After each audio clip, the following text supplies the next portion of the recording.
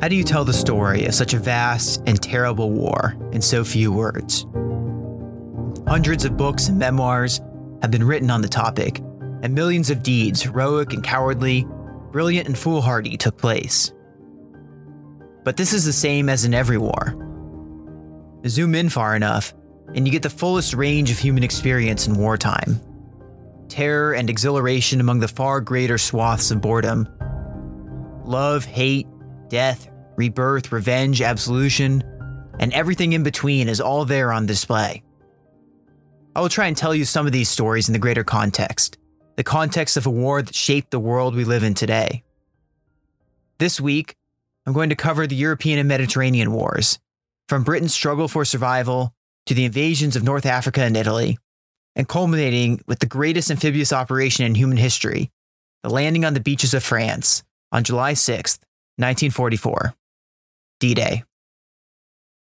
World War II, at least in Europe, started when the revived German army invaded Poland on September 1st, 1939, more than 2 full years before the United States would enter into the war after the Japanese surprise attack on Pearl Harbor. Dass ich gearbeitet habe, dass ich mich in diesen Jahren für dich eingesetzt habe, dass ich anständig meine Zeit verwendet habe im Dienste meines Volkes. Gib du jetzt deine Stimme ab. Wenn ja, dann tritt für mich ein, so wie ich für dich eingetreten bin. In that autumn of 1939, almost a century ago now, the naval war in Europe began. Unlike in World War I, the German Navy was small when World War II broke out, and the Germans harbored no delusions about wresting sea control from the British in an epic showdown of battle fleets. But between the end of World War I and 1935, when Adolf Hitler renounced the severe naval limitations of the Versailles Treaty, the German Navy sustained and expanded its submarine-related technical expertise through Dutch shell companies, submarines built for export, and by stockpiling unassembled parts in anticipation for the day when German submarine construction would again resume. After 1935, the German Navy expanded their submarine fleet, which they referred to as U-boats, to asymmetrically counter the insurmountable British conventional fleet lead. Leading the German U-boat effort was Karl Donitz, who commanded a force of 57 U-boats. The first strike of Donitz's U-boats came in October of 1939 against the Royal Navy's Great Base at Scapa Flow on the northern tip of Scotland. Cruising silently and darkly, low in the water past the harbor defenses under only the ghostly green glow of the northern lights, and into the inner harbor, a dark shape stopped only 4,000 yards from the World War I-era British battleship HMS Royal Oak. Firing a salvo of 4 torpedoes at point-blank range, 1 jammed, 2 somehow missed, and the 4th managed to hit the Royal Oak's anchor cable without damaging the battleship or raising the British alarm. The German submarine turned around and fired again at the Royal Oak with its stern torpedo tube, and again missed. The U-boat's commander, undeterred and still undetected, retreated away from the Royal Oak to reload again before returning an hour later to unleash another volley of 3 torpedoes, this time to effect. 3 blasts rocked the Royal Oak. Water and pieces of the ship's hull flew over 100 feet in the air, followed by flames and black smoke as the giant ship listed further and further to starboard, before sinking completely below the surface, just 13 minutes after the first explosion, with the loss of over 800 souls. Searchlights snapped on and destroyers pulled up their anchors to search and give chase, but Lieutenant Preen and U-47 escaped the harbor under cover of dark, and after one close call with British patrol boats equipped with an early form of sonar and depth charges, the next day made their way home to Germany as some of the first naval heroes of the war. The rest of the German U-boat fleet had not been idle during these first few weeks of war either. The Germans were sinking merchant ships at the rate of 10 a week and had sunk one of the Royal Navy's 5 aircraft carriers just 2 weeks into the war. But the destruction of the Royal Oak and the Royal Navy's inner sanctum had a unique psychological impact on the Royal Navy and the British public. But as auspicious a start as sinking a British battleship and aircraft carrier was, Donitz believed that the true target of his submarine force had to be the massive merchant fleet, which kept the British public fed and her factory supplied with raw materials. To do this, the German fleet was far under strength, and the flaws in German torpedo technology had been revealed, which, despite numerous redesigns, would continue to haunt the German Navy throughout the war. The German Navy took the fight to the British merchant fleet on the surface as well, using a pair of heavily armed and fast cruisers known as Panzerschleifen, or pocket battleships. The German surface fleet raided the Atlantic, sinking British merchantmen left and right, and using the speed of these very fast ships to evade the ships sent in pursuit. If you listen to episode number 6 on the Civil War, and remember the raids of the CSS Alabama against Union shipping, the concept here is essentially the same. To counter this new threat, the British Admiralty created 6 cruiser hunter-killer groups to seek out and destroy the German pocket battleships. This, of course, filled the second half of the German objective for the pocket battleships, of forcing the British to deploy a completely disproportionate number of ships far afield and search for a few and relatively inexpensive German assets. In the end, the most successful of the German raiders, the Graf Spee, sank 9 merchant vessels between September and December of 1939 before being trapped by one of the British hunter-killer groups off the coast of South America and scuttled to avoid capture by the British. The Graf Spee's sister ship, the Admiral Scheer, would make a successful cruise in late 1940, but it quickly became pretty clear that resources would be better spent on submarines if the goal was to devastate British shipping. The relatively ineffective performance decisively tipped Hitler's opinion toward using submarine warfare against British shipping, and the concept of surface raiders was pretty much abandoned by the Germans. The next phase of the European War emerged on the northern front of Norway.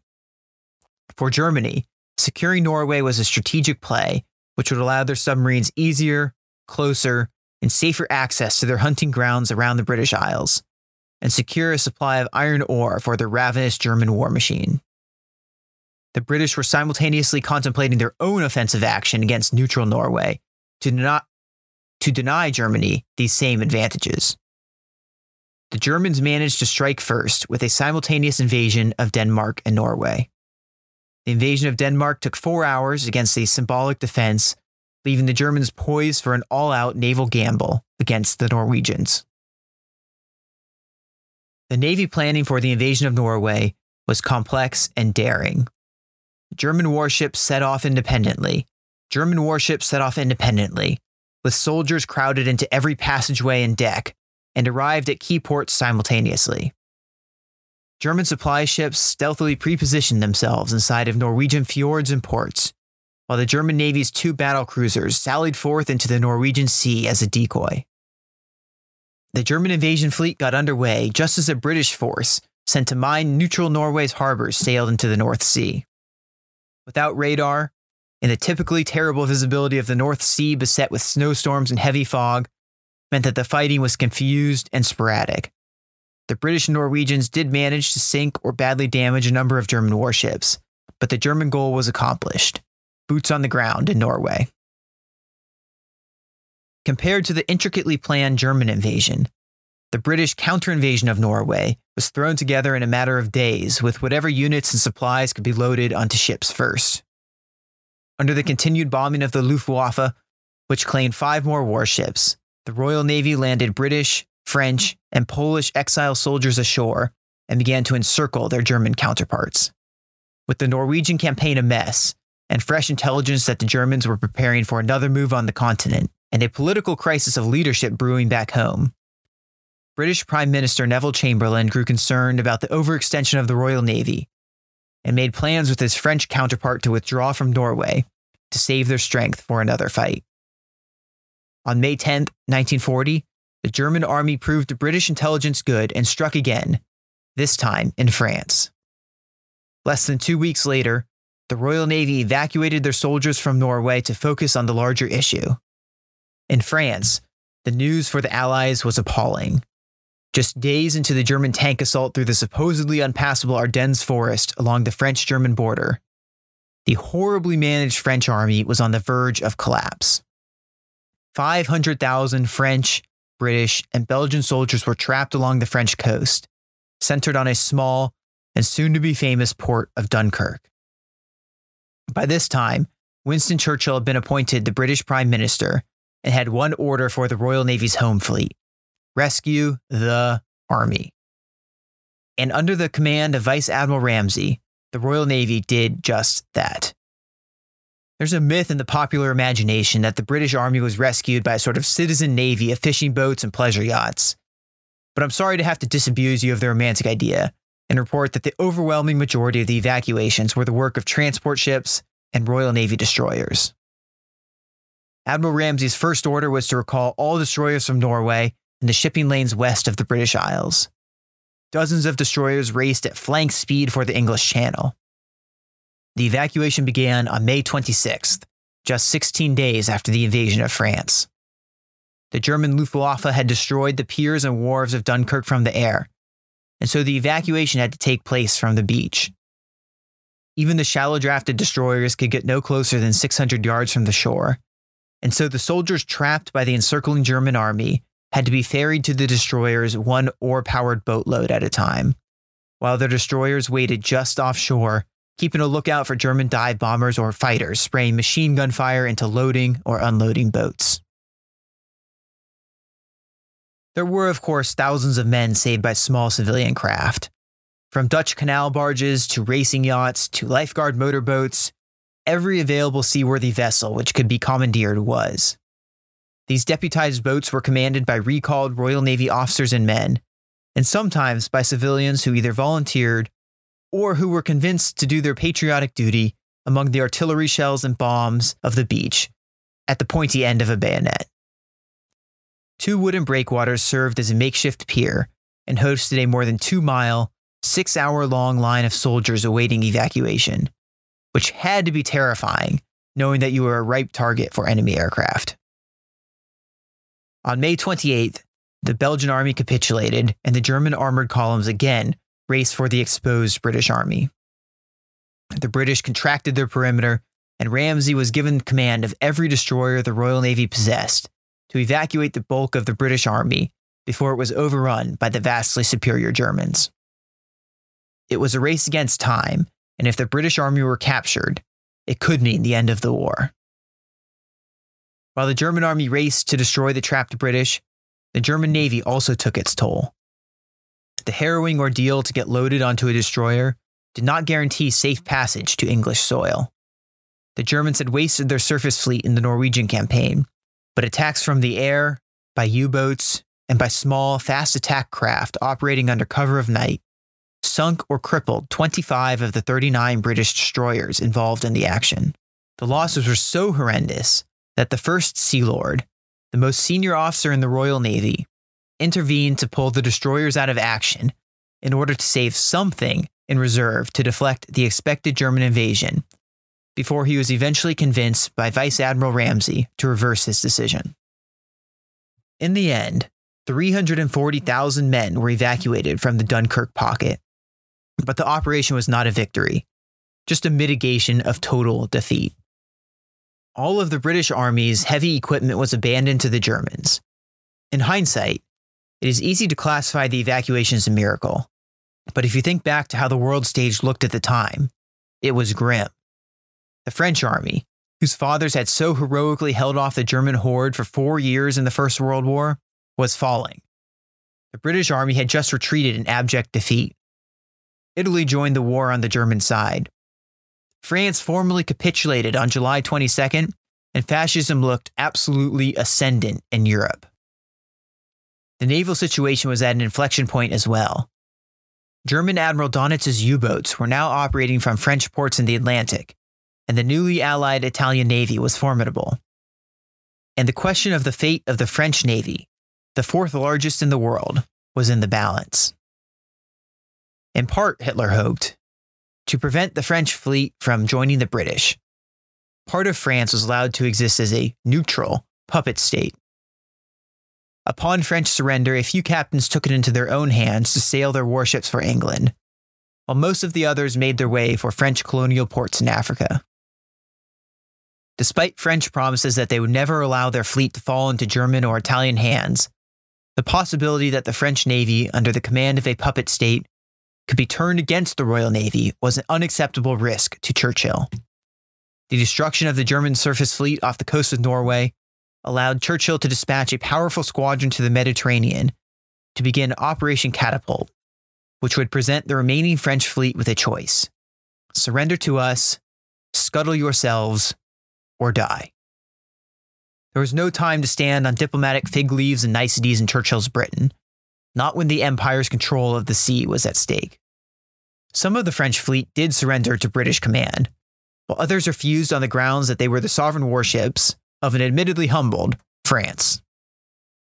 The British called their bluff and attacked the French fleet in the harbor of Mers al-Kabir, off the coast of French Algeria, sinking a French battleship and damaging 2 others. Simultaneously, British aircraft attacked French warships in West Africa, and British Marines boarded and seized French warships which had voluntarily steamed into English ports after the fall of France. The French government and what remained of her navy was furious and retaliated in a series of skirmishes against British ships in the Mediterranean and by bombing Gibraltar before a truce emerged between the 2 powers. 2 years later, the French would scuttle their 73 remaining warships rather than allow the Germans to seize them after the German army overran Vichy, France in 1942. With the French taken care of, the Royal Navy turned its attention to the Italian Navy, known as the Regia Marina. The Regia Marina alone was no match for the Royal Navy, but inside of the Mediterranean, they could supplement their navy with air power projected from the Italian homeland and conquered Libya. With the Italians in the war, the fight on land for control of North Africa also began.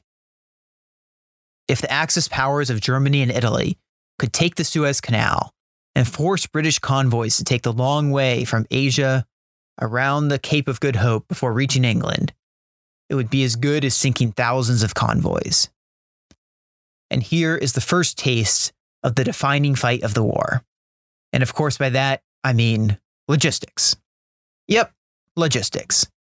Not as dramatic as a battle, but there's no getting around the fact that modern war runs on stuff. And if your soldiers don't have their guns, ammunition, food, fuel, replacement parts, mail, and the thousands of other things that make modern war work, you're going to get absolutely mopped up by the side which does have all of these things. And during the Axis advance in North Africa, each side faced the logistical nightmare of supplying an army through a contested Mediterranean Sea. The British edge in aircraft carriers and radar allowed them to launch raids on Italian naval bases, which the Italians could not match, including the world's first all-aircraft, ship-to-ship naval attack, where 21 biplane torpedo bombers from the aircraft carrier HMS Illustrious disabled 3 Italian battleships and 5 smaller ships in the raid at Taranto. This raid was minuscule by the standards of the later Pacific War, but it was revolutionary in the history of naval warfare. The Japanese studied the raid closely when they were planning their surprise attack at Pearl Harbor a little more than a year later. And in the words of the British commander in charge of the raid, the 21 planes in the raid inflicted more damage upon the Italian fleet than was inflicted on the German high seas fleet at Jutland. After that, the Italians still had quite a fleet on paper, but it turned out to be a fairly hapless thorn in the side of the Royal Navy's Mediterranean mission, and would not truly contest the Royal Navy for dominance of the Mediterranean again after the Taranto raid. And here, I want to make a brief digression into one of, if not the greatest amphibious operations in history that never happened: the invasion of England from conquered France. At just 20 miles across at its narrowest, the Germans did not need a large surface navy to launch this assault, which was fortunate because the navy they did have had been largely frittered away in Norway. But for such a short distance, if the Luftwaffe could gain total air superiority over the English Channel, the hundreds of assembled transport ships and thousands of motor barges assembled on the beaches of France could transport the nearly unstoppable German army across the Channel and into a defenseless England. There's been a lot of bad history floating around the popular imagination and the internet about how close Britain came to falling. The British public lived in fear for a few months. But between massively increasing British aircraft production, stupid strategic choices directed personally by Hitler to bomb the civilian population instead of military targets, and a couple of other factors. A successful invasion was not realistically on the table. And really, thank goodness, because the world would probably be a very different and worse off place today had the invasion happened. So if at this point you're wondering something along the lines of, hey, I thought this was the U.S. Naval History Podcast. Where's the United States? You're probably not alone. And here it is, even before Pearl Harbor, where the U.S. involvement begins, the Battle of the Atlantic. In this battle, there was no single big clash, no coming together of battle fleets, but nonetheless, it was one of the most important battles of the war. It can almost be thought of as a war within a war, and began just days after Britain declared war on Germany, and lasted all the way through 1945 when Germany surrendered.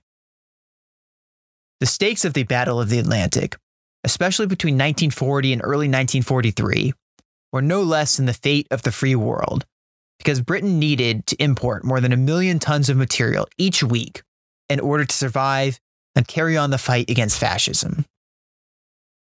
Leading the German side on this fight was Admiral Donitz, the commander of the U-boat fleet. Donitz carried out what he called the tonnage war against Allied shipping, in which he tried to sink as many enemy ships, regardless of where in the world they were, at the least cost to his U-boat fleet. After the fall of France, Donitz personally inspected and picked out the best French ports to house his U-boat fleet, which gave the Germans an advantage they never had in World War I: direct, shorter access to the Atlantic hunting grounds around the British Isles without having to skirt through the perilous English Channel or around the northern tip of Scotland. Under Donitz, the German U-boat force deployed new tactics as well as new technology. Instead of sending his submarines out as individual hunters, the U-boats deployed in operational groups known as wolf packs. A wolf pack would spread out in a long line along the projected course of a convoy crossing the Atlantic, and when one submarine spotted the convoy, the entire pack would converge and attack. This tactic was a game changer early in the Battle of the Atlantic, and many convoys were virtually wiped out by massed U-boat attacks. By late 1940, British merchant shipping was being sunk faster than the ships could be replaced. French air bases were also being used as takeoff points for long-range German surveillance aircraft, which provided targeting information to German U-boat fleets. This program was astoundingly successful while it lasted. But aircraft shortages, and more significantly, the intense and stupid inter-service rivalry on the part of the German Luftwaffe's commander Hermann Göring, prevented the effective cooperation and saved countless lives and Allied ships. Using a torpedo design from a captured British submarine, the German Navy partially fixed their chronically horrible detonation problems. At the same time, Admiral Donitz convinced Hitler that the German Navy had to go all in on submarine construction, but he still struggled to requisition the workers and materials to produce enough U-boats to really strangle Britain. At the same time, Admiral Donitz convinced Hitler that the German Navy had to go all in on submarine construction, but he still struggled to requisition the workers and materials to produce enough U-boats to fully strangle the British. But even with their limited numbers, the German U-boats were racking up wins against the practically defenseless convoys. In June of 1940, Prinz U-47 alone sank 7 merchant ships in a grand follow-up performance after its invasion of Scapa Flow in the first weeks of the war. This easy hunting became known as the happy time by German U-boat sailors. But the pace of operations could not be maintained, and the small fleet of U-boats available meant that only a small percentage of available shipping was ever intercepted and sunk. The British counter to the U-boat menace was to rely on the convoy system. The Royal Navy had been using a version of the convoy system in dangerous waters for hundreds of years.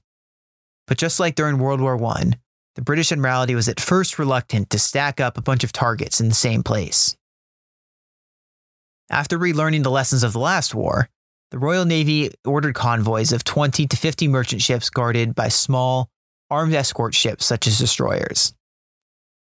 Like their German submarine counterparts, these escort forces were stretched far too thin to do the required job, especially after the losses of the Norwegian and Dunkirk campaigns.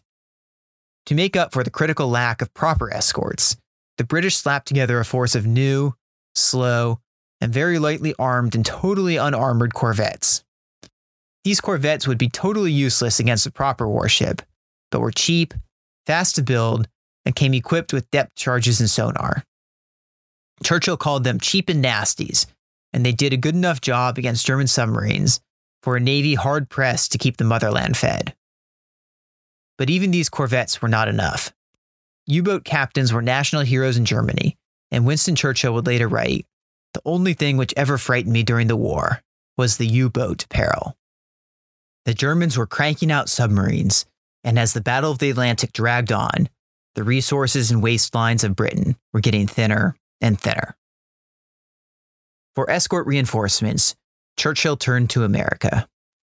The United States had 120 mothballed World War I era destroyers, moored and doing nothing but slowly rusting away, awaiting a national emergency and recall to active service. Churchill practically begged Roosevelt for these antiquated ships and called it a matter of life and death.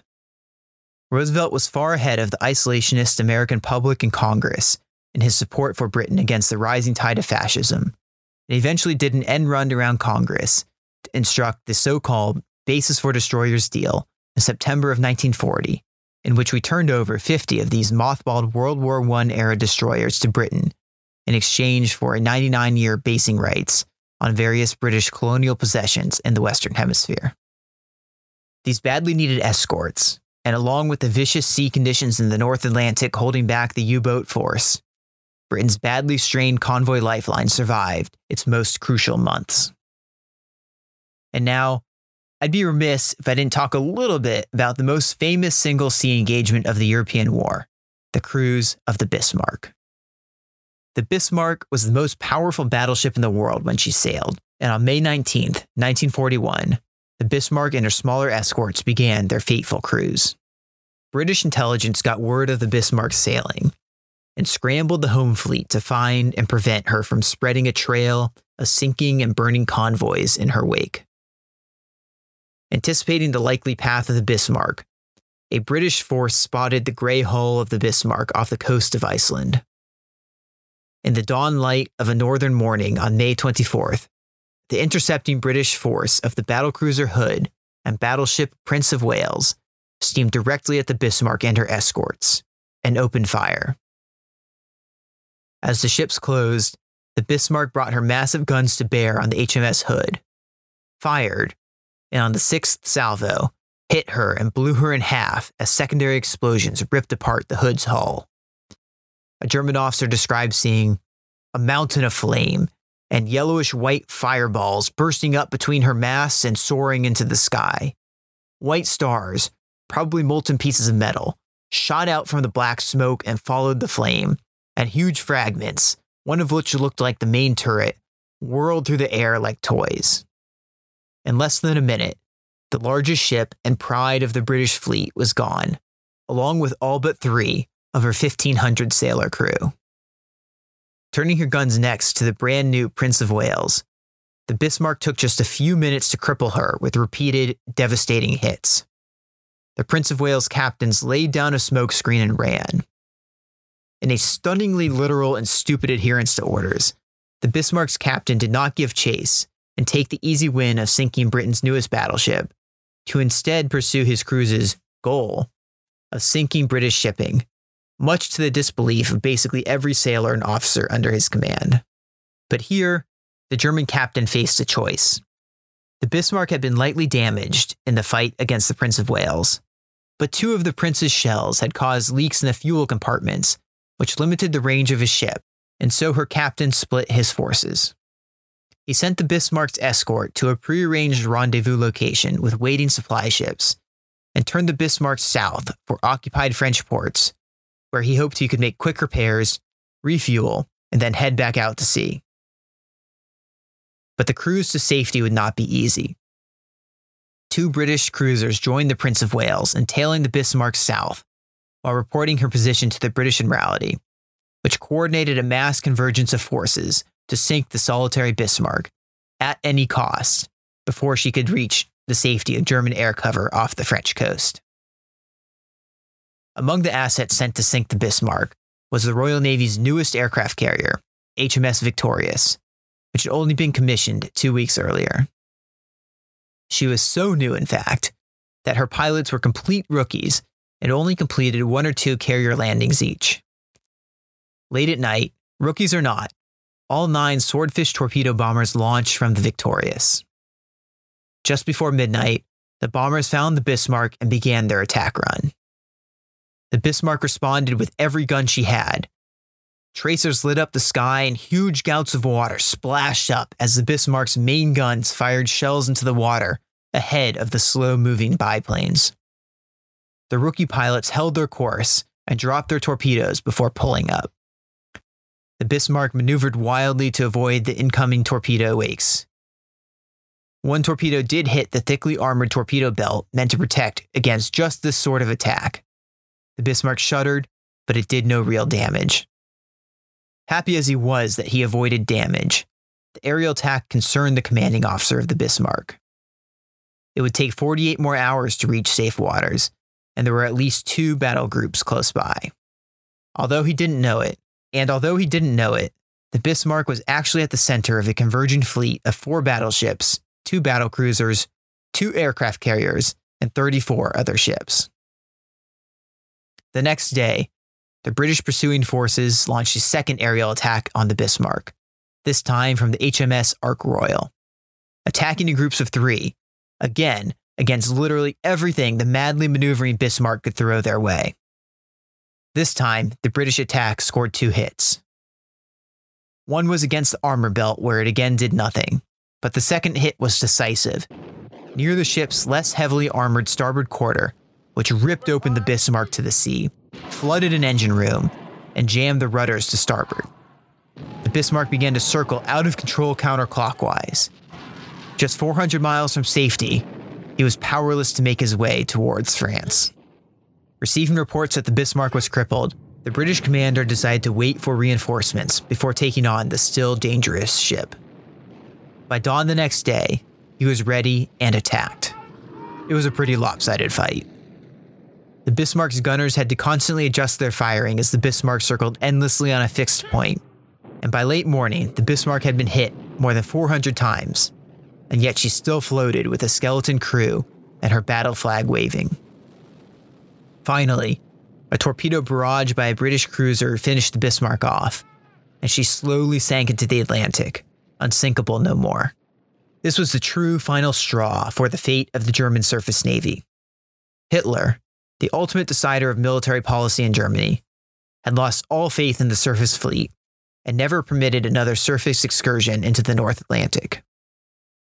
By then, of course, he'd abandoned any hope of British invasion and instead was massing his forces to the east for the largest military operation in human history, the 4 million man offensive against the Soviet Union, which would shape the fate of the world, one way or another. In the Atlantic, the American Navy was slowly beginning to expand its duties. The Germans were cranking out submarines, and the Battle of the Atlantic was just dragging on. Both the resources and the waistlines of the British were getting thinner and thinner.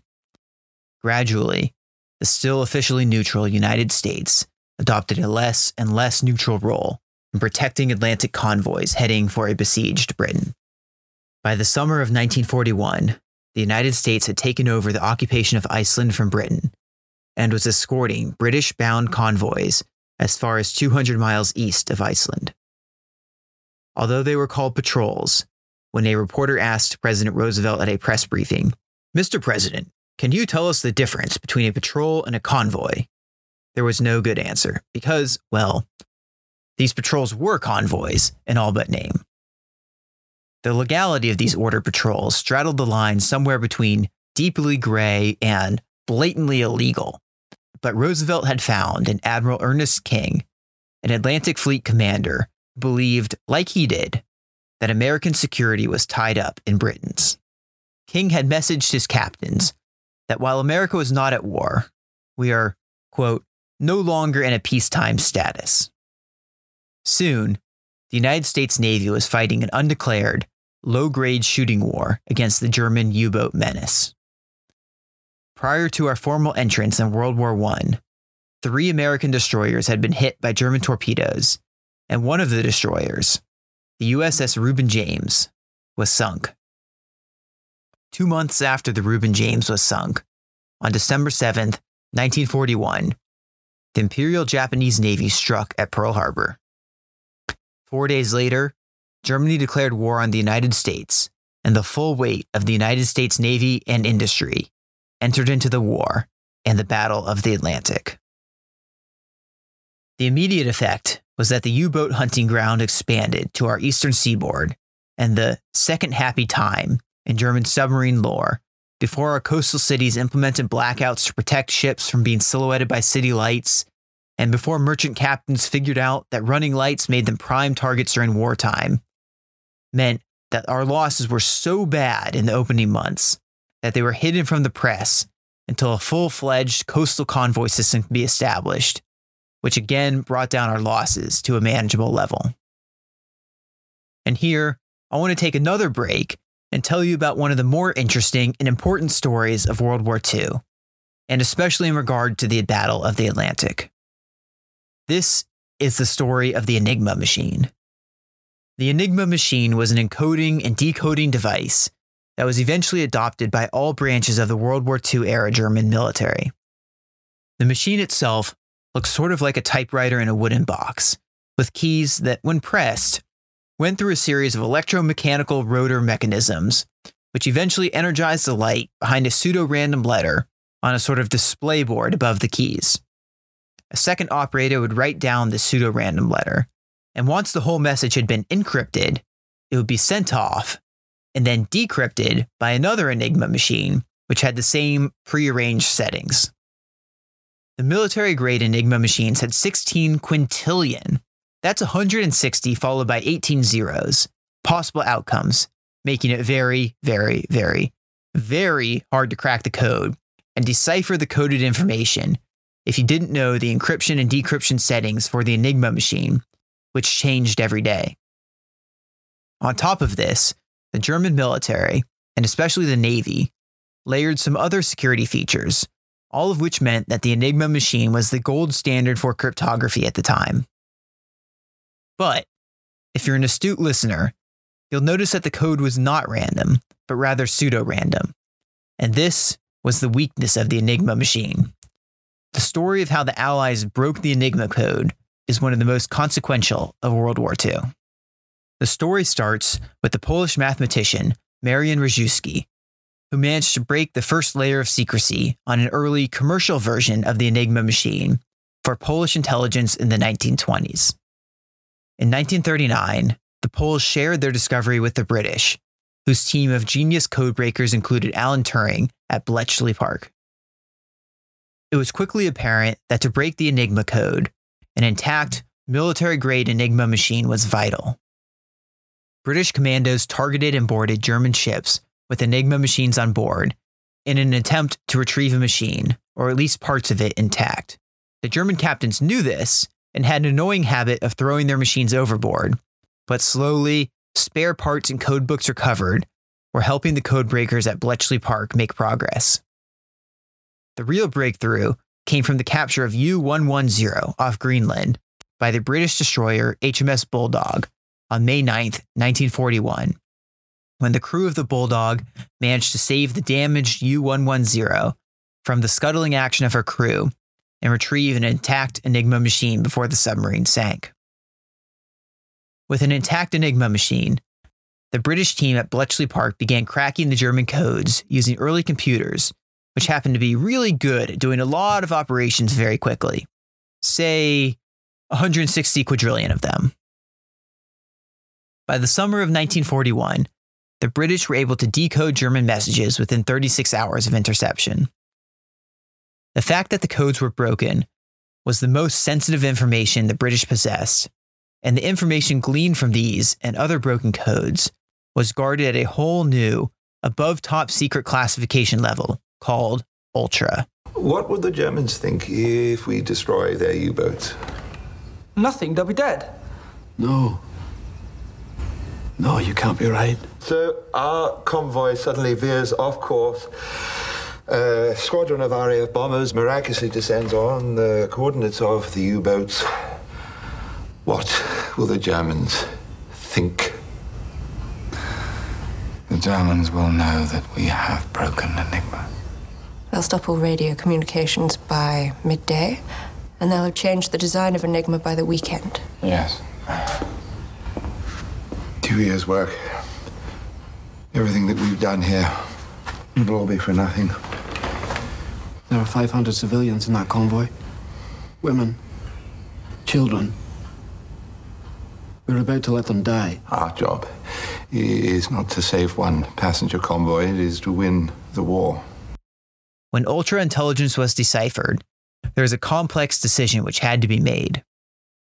To act on every piece of intelligence would tip the Germans off that their codes had been broken, and the Germans would change their codes. And so, the British acted on just a small percentage of the intelligence they gleaned from the ultra code breaking, and attributed these breakthroughs throughout the war to a fictitious spy high in the German command. Some convoys were rerouted away from the waiting German wolf packs in the Atlantic, while others were allowed to steam into the jaws of destruction. The Enigma machine saved many thousands of lives and earned its designation as decisive from General Eisenhower, the Supreme Allied Commander. But I tend to doubt the popular history assertion that it shortened the war by 2 years. Even if the Germans had realized their codes were broken, and they almost did several times, and changed all of their codes in an unbreakable way, the Allies still would have achieved air dominance over Germany, and still would have developed the atomic bomb first, and if it came to it, dropped atomic bombs on German cities to end the war.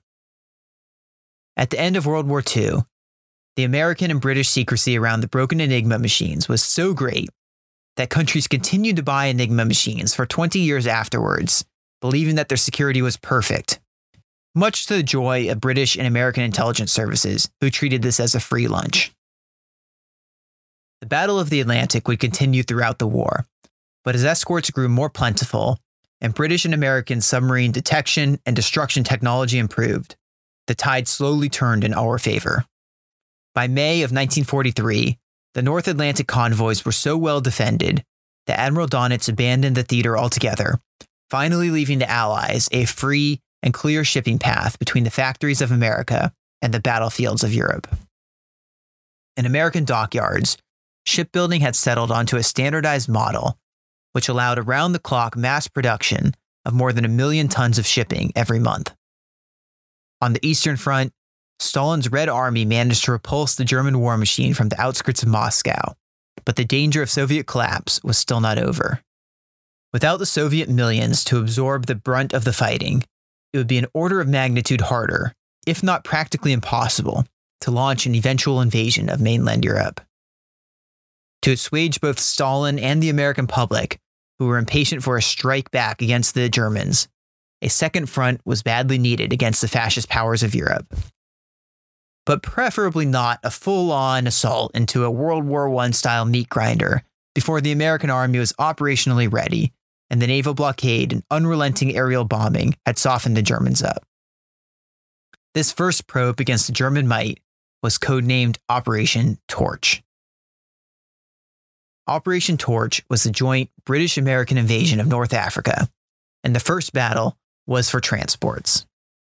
The Battle of Guadalcanal was raging in the Pacific at the time, and the logistical demands to supply the Marines on that remote island meant that there was literally not one spare transport ship in the Allied arsenal.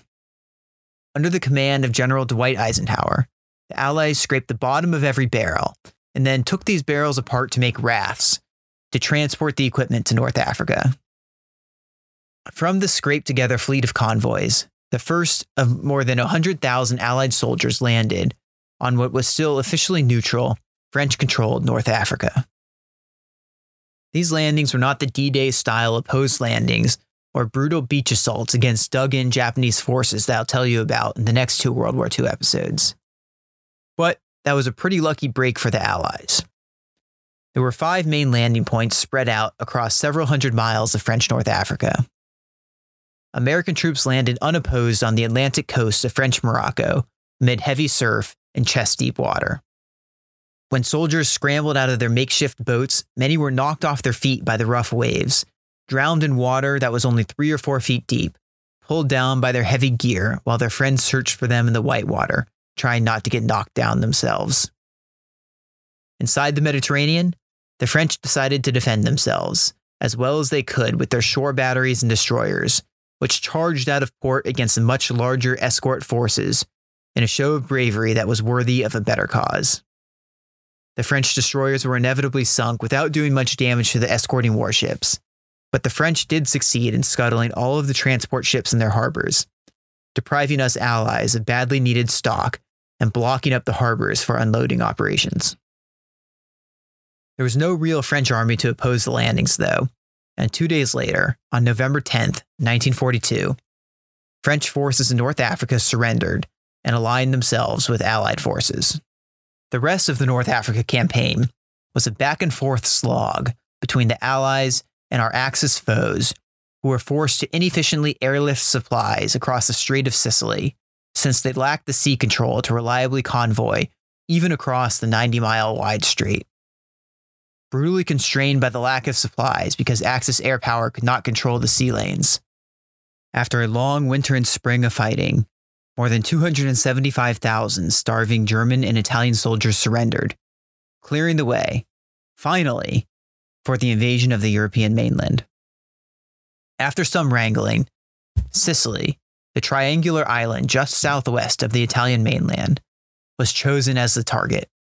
160,000 men, 14,000 vehicles, 600 tanks, 1,800 artillery pieces, food, fuel, mules, and ammunition all had to be carried by some 3,000 ships and landing boats, in what proved to be, up until that time, the largest naval force ever assembled. There was no surface fleet opposition to speak of. The Regina Marina had been practically destroyed by that point, and what was left could barely get underway due to fuel shortages. German and Italian submarines did manage to do some damage to the assembled invasion force on the shores of North Africa, but the damage was nowhere near enough to derail the invasion and came at the cost of more than 13 sunk submarines against the well-escorted British, American, and Canadian invasion force. In the pre-dawn hours of July 9th, 1943, the invasion force began to land amid storms and delays. The landings went much more smoothly than the landings on North Africa almost a year ago, since flat-bottomed amphibious craft had been manufactured, which allowed troops, tanks, and supplies to be ferried right up to the beach. Still, this was no D-Day Saving Private Ryan-style invasion. The Italian soldiers on the ground had essentially no will to fight and sometimes surrendered without firing a shot, while Italian civilians cheered when American tanks came into view. The hundreds of German aircraft stationed in the area, however, were a different story. Dive bombers sank Liberty ships and warships alike, but it was not enough to dent such an awesome invasion force. Throughout the first morning on the beaches, chaos ruled as thousands of tons of supplies were unloaded, and Navy Beachmaster tried to get it all moving in the right direction. The 250,000 Axis soldiers stationed on the island planned to fight the Allies not from static positions on the beaches where the guns of the US and Royal Navy could pound away at them, but from the mountainous interior of Sicily and launch a furious counterattack once the Allies revealed where the main thrust of their attack would go. This counterattack came the next morning when heavy German Tiger tanks rolled in from the interior of the island against an American force which had not unloaded most of its tanks yet, and whose anti-tank guns had been largely lost when the ship they were loaded on had been sunk by German aircraft the previous day. The report from the front line to the 1st Division HQ put it simply: "Situation critical. We're being overrun by tanks." It was the Navy that saved the day. As the German tanks cut through Allied lines and threatened to drive tens of thousands of troops into the sea, what we call today Naval Surface Fire Support, or NSFS, saved the day. Utilizing both direct fire, which is shooting at targets that the ships had in their line of sight, and indirect fire, which is shooting at targets beyond the line of sight, NSFS was devastatingly effective compared to earlier eras for a couple of reasons. The first was that the newfangled invention called radar proved its worth yet again by allowing ships to track their individual rounds as they flew through the air and adjust their firing as necessary. We also had accurate charts and radios, which allowed ground-based Army radiomen to call in locations and accuracy of landing rounds, all of which, combined with the ship's course and speed, could be fed into a rudimentary computer and used to adjust the fire control director. The end result was that destroyers and cruisers closed in as close to the beach as they could and lobbed tens of thousands of accurate shells into German tank divisions and airburst rounds above infantry components. It was death from above on a scale that aircraft could not have been able to match. By early afternoon, our tanks were finally rolling off their transports onto the beaches and directly into battle only a few miles offshore against their German counterparts. In the German war histories, they squarely recognized that it was naval gunfire which forced their retreat. These scenes repeated themselves time and time again as the American Army raced the British Army to capture most of the island, conducting secondary landings to leapfrog resistance. The German army pretty quickly hightailed it out of Sicily to prevent being trapped, and the Italian soldiers pretty happily surrendered en masse. Less than 3 weeks after the invasion began, the Italian Fascist Grand Council of Rome passed a vote of no confidence against Mussolini. The king removed him from office and placed Mussolini under arrest, which effectively ended the Italian role in the war. Italy formally surrendered on September 3rd. The remnants of their fleet sailed for Allied ports to keep it from the Germans, who were just hours too slow to seize it when they heard the bad news. And the rest of the Italian campaign was bogged down in the much more difficult campaign for northern and central parts of now German-occupied Italian homeland. The stalemated Italian front's bigger impact on the war was not a contribution to the Allied cause, or the German soldiers it tied up, but rather the badly needed Allied amphibious craft it tied up. General Eisenhower had by this point relocated to England to oversee the main Allied thrusts into Europe, and the combination of the Pacific War, which in his view was absorbing far too many precious landing craft, and the demand of the Mediterranean theater, pushed back the start date for the planned invasion again and again. There were just not enough landing craft to go around, and a small invasion force assaulting the German Atlantic Wall was not going to cut it.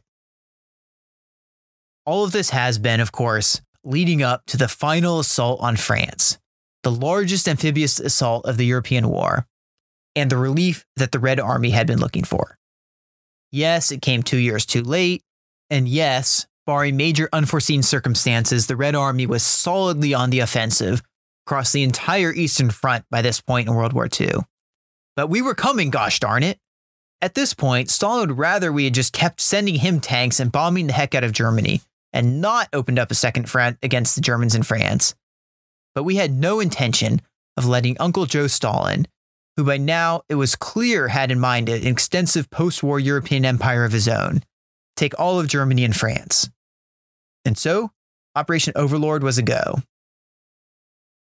Finally, on May 28th, 1944, order went out to all Western Allied commands. Thousands of ships and landing craft put out to sea. Battleships and cruisers got underway to provide naval gunfire support mission, and miles-long columns of trucks carrying soldiers in full kit snaked from bases across South England towards the coast. Every amphibious assault ship's load had been carefully planned out, and quartermasters checked off every crate, gun, and man who entered. When the craft was full, it pulled off from the pier and was replaced by another empty landing craft. The loading process went on around the clock at 171 embarkation sites for 5 straight days. June 5th, 1944, D-Day. Well, sorta. The weather was rough that day, and waves were breaking over the top of some of the landing craft, soaking the seasick soldiers inside. Eisenhower chose to call the invasion off with the order to all units, 1 Mike post. More than 2,000 vessels already underway returned to port. With the meteorologists promising better weather the next day, Eisenhower gave the go-ahead for June 6th, 1944, the D-Day we all know and love. A mere 1 hour of extremely intense naval gunfire presaged the invasion, not to give the Germans too much heads up as to which of the beaches the invasion would land on. The shells continued to land until seconds before the army disembarked from their thousands of landing craft. To tell the whole story of D-Day, is a whole podcast series in and of itself. And so I'm going to abdicate most of the story to your own curiosity and research. But I will tell you the story of Omaha Beach, a 5-mile stretch of French coastline defended by hardened German bunkers, extra German troops who had been coincidentally sent to the beach for training that day, and today, the site of 9,388 American soldiers who lay in rest in the Normandy American Cemetery. The ramps dropped, Navy coxswains yelled, "Everybody out!" and soldiers burdened with 60 pounds of kit and a 9-pound rifle surged out into the water against German guns. There was no retreat from this whirlwind of violence. The Germans' defenses had not been knocked out by aerial bombardment and naval gunfire, and amphibious craft were being shelled by German artillery. There was no retreat. It was advance up the beach and kill the Germans, or die on that beach. The attack on Omaha Beach had stalled, and time was just not on the side of the thousands of American soldiers occupying a slice of French coastline just yards deep. It was destroyers that saved the day. Faced with the emergency at Omaha Beach, destroyers were pulled from their submarine guard duty and directed to lay down gunfire support into German pillboxes from as close range as they could get without grounding themselves. A general order from Admiral Bryant to all nearby destroyers was, "Get on 'em, men! Get on 'em! They're raising hell out there with the men on the beach, and we can't have that anymore. We must stop it." And we, the Navy that is, did. U.S. Destroyer Squadron 18, joined by a few Royal Navy destroyers, squeezed every knot out of their small ships and took up positions 800 to 1,000 yards from the beach, with less than a foot of water beneath their keels and close enough to be dinged by rifle bullets. The destroyers fired off more than 1,000 rounds each over the next hour and a half, at such a rate that the spent brass cartridges mounded up around the guns, and fire teams sprayed down the glowing red barrels with fire hoses to prevent them from melting. Slowly, trapped men at Omaha Beach began to climb the cliffs and advance beyond the beachhead. Hundreds of bodies littered the shore and rose and fell with the waves and tides over the next couple of days as a major logistical operation got underway. More than 132,000 men were put ashore on June 6th alone. But now they had to be continually supplied, as did the hundreds of thousands and eventually millions who would follow in subsequent waves. To do this, the Allies seized the major English Channel port of Cherbourg, and after the retreating Germans sabotaged the port as expected, 2 huge artificial harbors were constructed on Omaha and Gold Beaches to supply the millions of tons of war material the Army demanded on a daily basis to sustain the fight against the German Army. It took only 1 month to land 1 million soldiers on French shores. General Patton took command of the Third Army and began his dash to Paris. In the middle of August, a second landing in southern France along the French Riviera opened up yet another front that the badly outstretched Germans had to deal with. If it was not clear by now, the Germans had no hope of winning a military victory. It was just a matter of how many dead it would take to prove the point, and if the Soviets or the Western Allies would get more of the spoils. The Navy's part for the rest of the European war was to guard the flow of supplies and occasionally provide fire support when the Germans chose to fight on the coastline. There were still a few German submarines to deal with, but the Battle of the Atlantic was won. In all, Germany sank more than 2,700 Allied and neutral merchant ships, and 80,000 civilian seamen and sailors were claimed by the waves. On their own side, the Germans lost 761 of their 1,071 U-boats they commissioned, and 70% of the 41,000 crew who served aboard one of Germany's underseas raiders died. I hope you've enjoyed this first part of the U.S. Naval History Podcast's World War II coverage. I have 2 episodes lined up for the Pacific part of the war, and the Pacific part of the war is far vaster. There are massive battles, dozens of blood-drenched beaches, and as important as the flow of supplies and a landing or two were for the course of the war, from a naval perspective, World War II in the Pacific is just 100 times more interesting. And so please do join me for the next 2 episodes coming out in the next 2 weeks about World War II in the Pacific. And so please do join me for the next 2 episodes coming out in the next 2 weeks about World War II in the Pacific, and help spread the word about the podcast. There are a lot of World War II history buffs out there which might enjoy these episodes. And as always, rate, subscribe, and feel free to follow me on Twitter or Instagram at US Navy Podcast, or email me at usnavalhistorypodcast@gmail.com. I'll see you next week. Thanks for listening.